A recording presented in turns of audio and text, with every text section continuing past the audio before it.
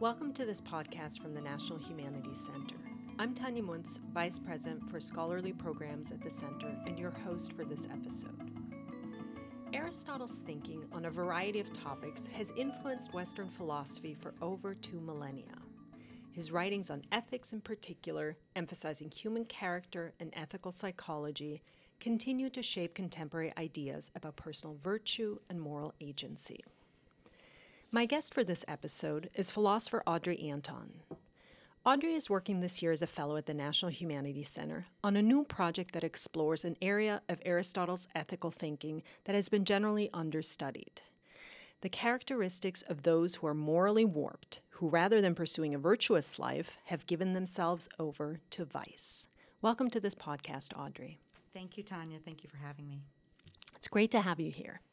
So my first question has to do with setting the stage a little bit about how Aristotle characterizes different types of people and the relationship between knowing what's right and what's wrong and how that relates to actions. Can you outline for us what the 4 characters are that Aristotle talks about? Sure. Yeah. So Aristotle maintained that people develop characters throughout their lives. There are 4 main types, and they are, as you said, distinguished based on what the person knows about the good, whether the person feels the right way about what's good, and of course, whether they do the right thing, which is the one we usually jump to. And he thought that we should be trying to be virtuous, and in order to be happy, you have to be virtuous, according to Aristotle. So the virtuous person is a character who knows the good, feels appropriately about it, they want to do the right thing, and so, of course, they do the right thing routinely, regularly, reliably. The continent person is a step below the virtuous person, and the continent person is probably more like the average person, I think. Maybe Aristotle disagrees with me, and I'll get to that in a second. But the continent person knows what they should do. They know, what they shouldn't do. They shouldn't steal. You shouldn't kill people. And they do that. They do the right thing, but they don't feel perfectly about it. So they might do something they're supposed to do to look good to their friends, or because they're afraid they'll get caught if they don't.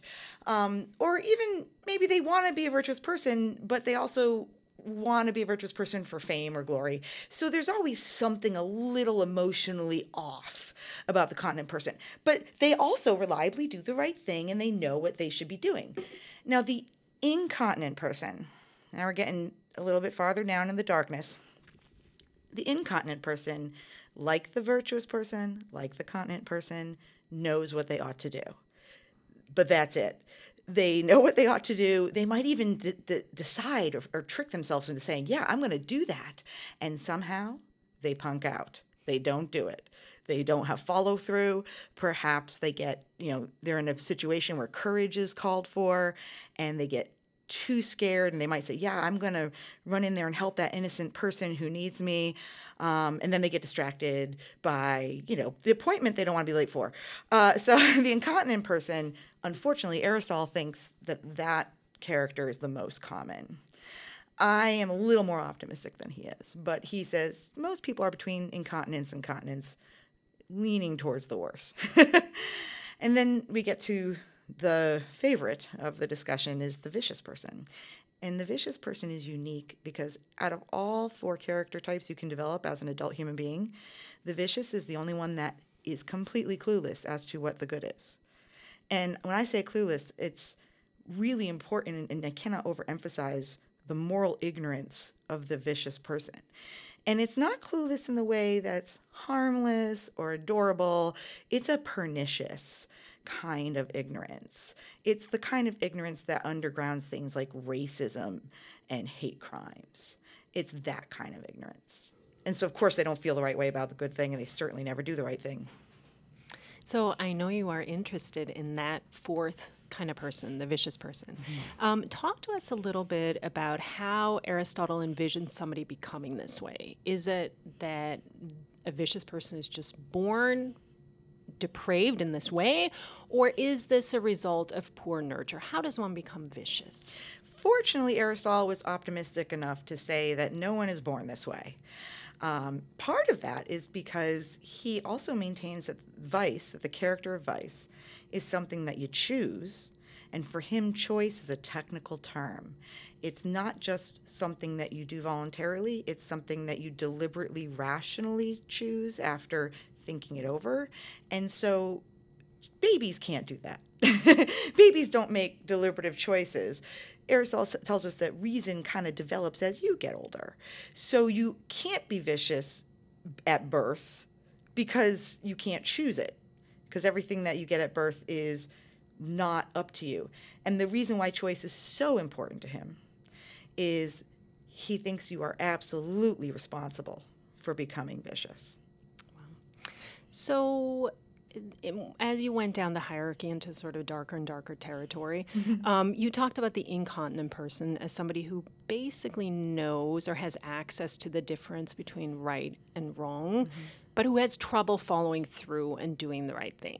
How is the vicious person, who's also choosing, but how is the vicious person different from the incontinent person? And in a way, it seems like the vicious person might actually be a little bit more blissful to just be able to give in to those base impulses. That's a great question. I like to say that there's a difference between who is suffering more and who is worse off, because they're different.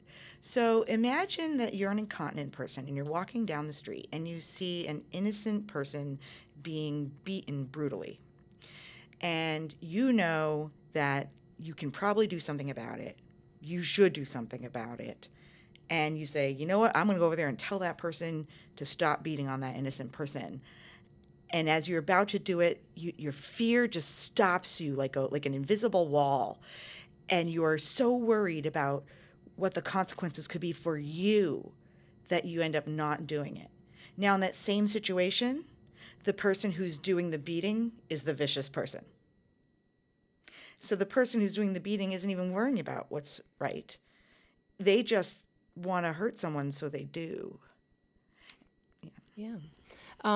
So when we think about the term vicious, so vice, I think we understand today as well. But when we think about vicious, we might more commonly think of maybe a vicious animal or a nasty kind of creature. But for Aristotle, it means something different. How is the vicious person different from, for example, a subhuman creature or animal?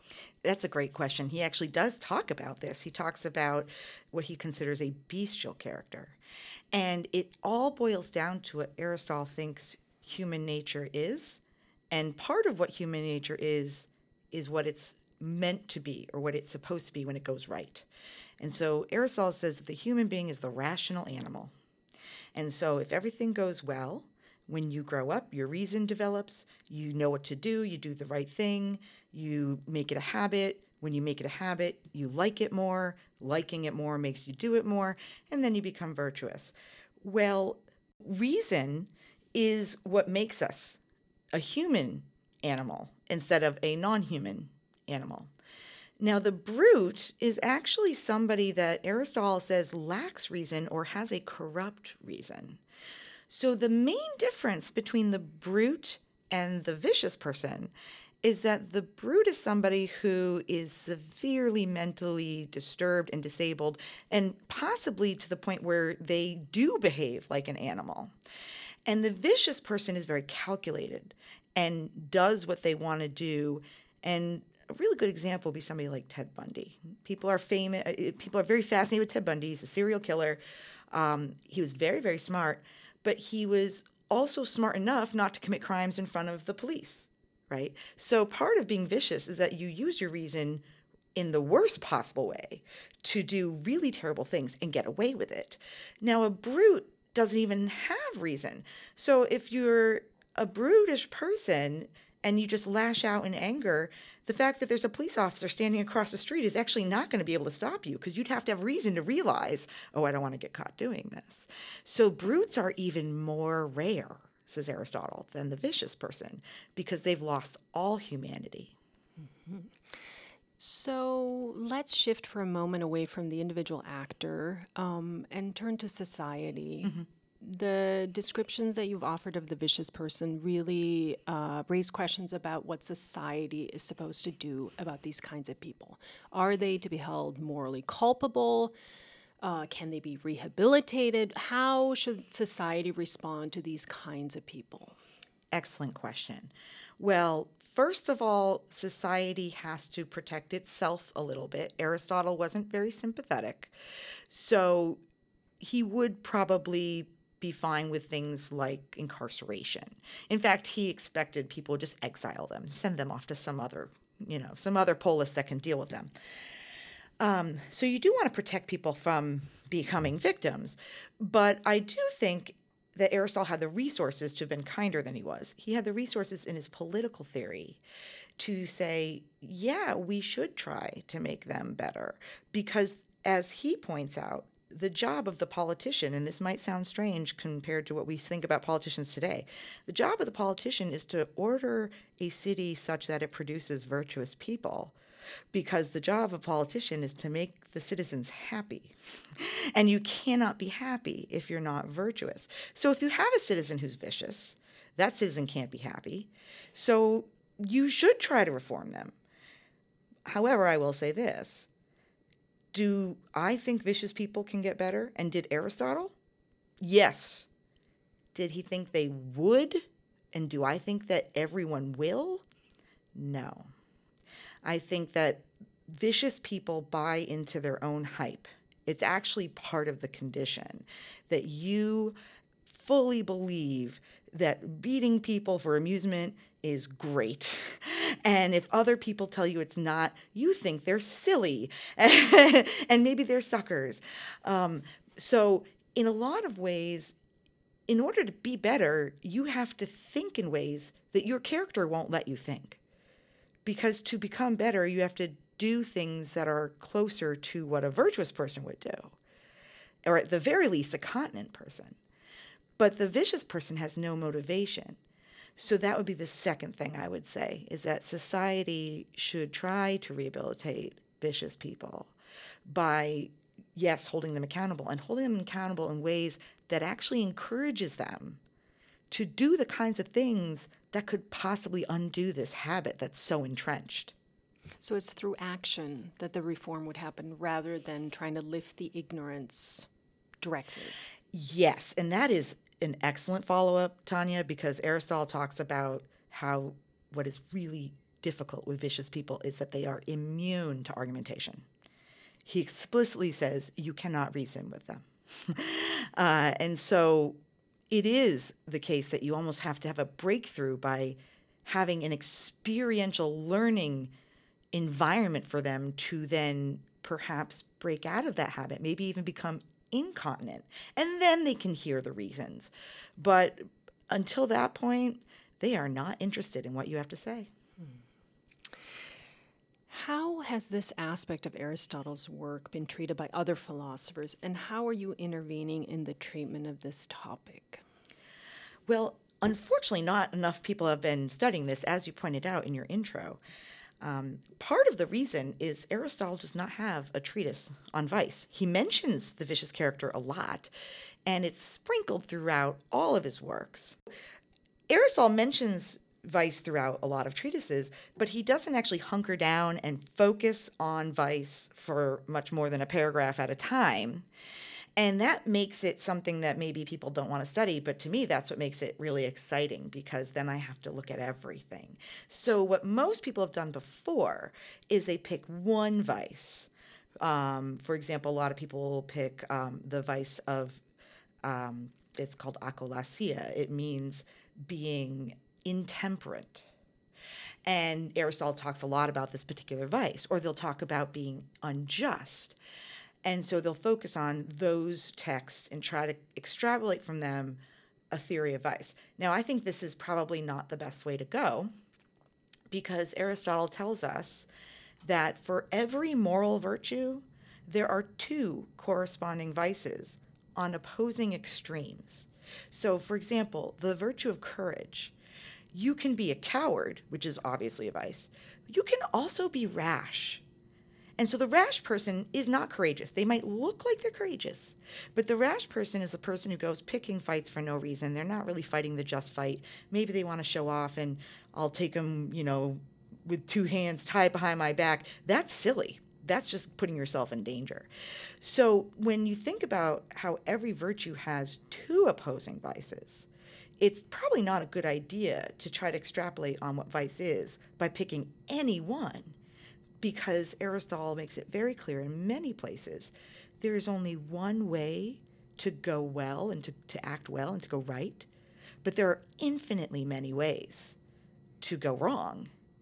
And so that has been one of the reasons that I wanted to write a book-length treatment of Aristotle's theory of vice and treat the individual instances that he talks about, because I do think that a lot of philosophers in the past have made a few errors and missteps by focusing on, and to their credit, they're writing an article of 3,000 words. They can't talk about everything. And so when you narrow your focus to that, you might draw conclusions that aren't fair or don't cover everything. And when we look at Aristotle's work more holistically, like you're doing now around viciousness, is it a more optimistic or pessimistic image that emerges on this particular character? Well, I'm not sure if I can put it in terms of optimism or pessimism. I would say it's more diverse and rich. It's a very heterogeneous group, actually. When you think about good people, they kind of act the same. And you can predict that they'll do the right thing. And so the way that I'm presenting Aristotle's characters is that I actually think they become more and more heterogeneous the worse they become, because there are so many ways that you can go wrong. So I guess in that sense it is pessimistic when you think about how many opportunities there are to become vicious. However, I do have to say and give Aristotle a little credit here. He does insist they're not common, that there are a lot of people who are just incontinent. So it is negative in the sense there's lots of ways to get there, but it's hopeful in that you don't have to go there. Mm-hmm. Do you think that Aristotle's account of the vicious is still instructive to us today? And if so, what are some of the lessons we might take away from this work? I do think it's very instructive. First of all, I think that even though it sounds pessimistic, I think it's actually very optimistic to say that the majority of people who do something bad are incontinent, because the incontinent person can be cured. And what that means is the incontinent person feels remorse and regret and guilt. Aristotle is very clear about that. But remorse and regret and guilt means that they could feel the right way about the good, because they at least have that residual emotion. And emotions motivate actions, and repetitive actions change characters and change how you see the world. So I do think that it's important to, when you look at people that have done something wrong, not to lump them all in this one class of, oh, they're bad people, they're evil, they're, deplorables, forget it. I do think the vast majority of people who do wrong things are basically good people who did something bad. So that is hopeful. I also think Aristotle gives us a little bit of instruction on how to deal with the people who are thoroughly vicious, who do stand out, who aren't just people that knew better and then didn't follow through with the choice or were tempted to do something wrong. Because there are people that are so bad, you cannot reason with them. And you might even be able to think of examples in current events where people are trying to reason with somebody, and you might as well be speaking a language they don't understand. Or you think, are they hearing the same conversation I'm hearing? Because what they just responded had nothing to do with the question. So, so you can see that there is a sense, I think, today to give everyone the benefit of doubt, and I think that's a good thing, to give everyone benefit of doubt that if you just explain to them why what they're doing is harmful, maybe they just don't know, right? And Aristotle would agree. He'd say, yeah, they don't know. But there's two ways to not know something, right? You cannot know because you don't have the facts. And you cannot know because you've decided that you are not going to learn them, and you just don't want them to be true. Audrey, thank you for joining me today. Thank you, Tanya. I've really enjoyed this. And thanks to our listeners for tuning in. Please join us again for our next podcast from the National Humanities Center.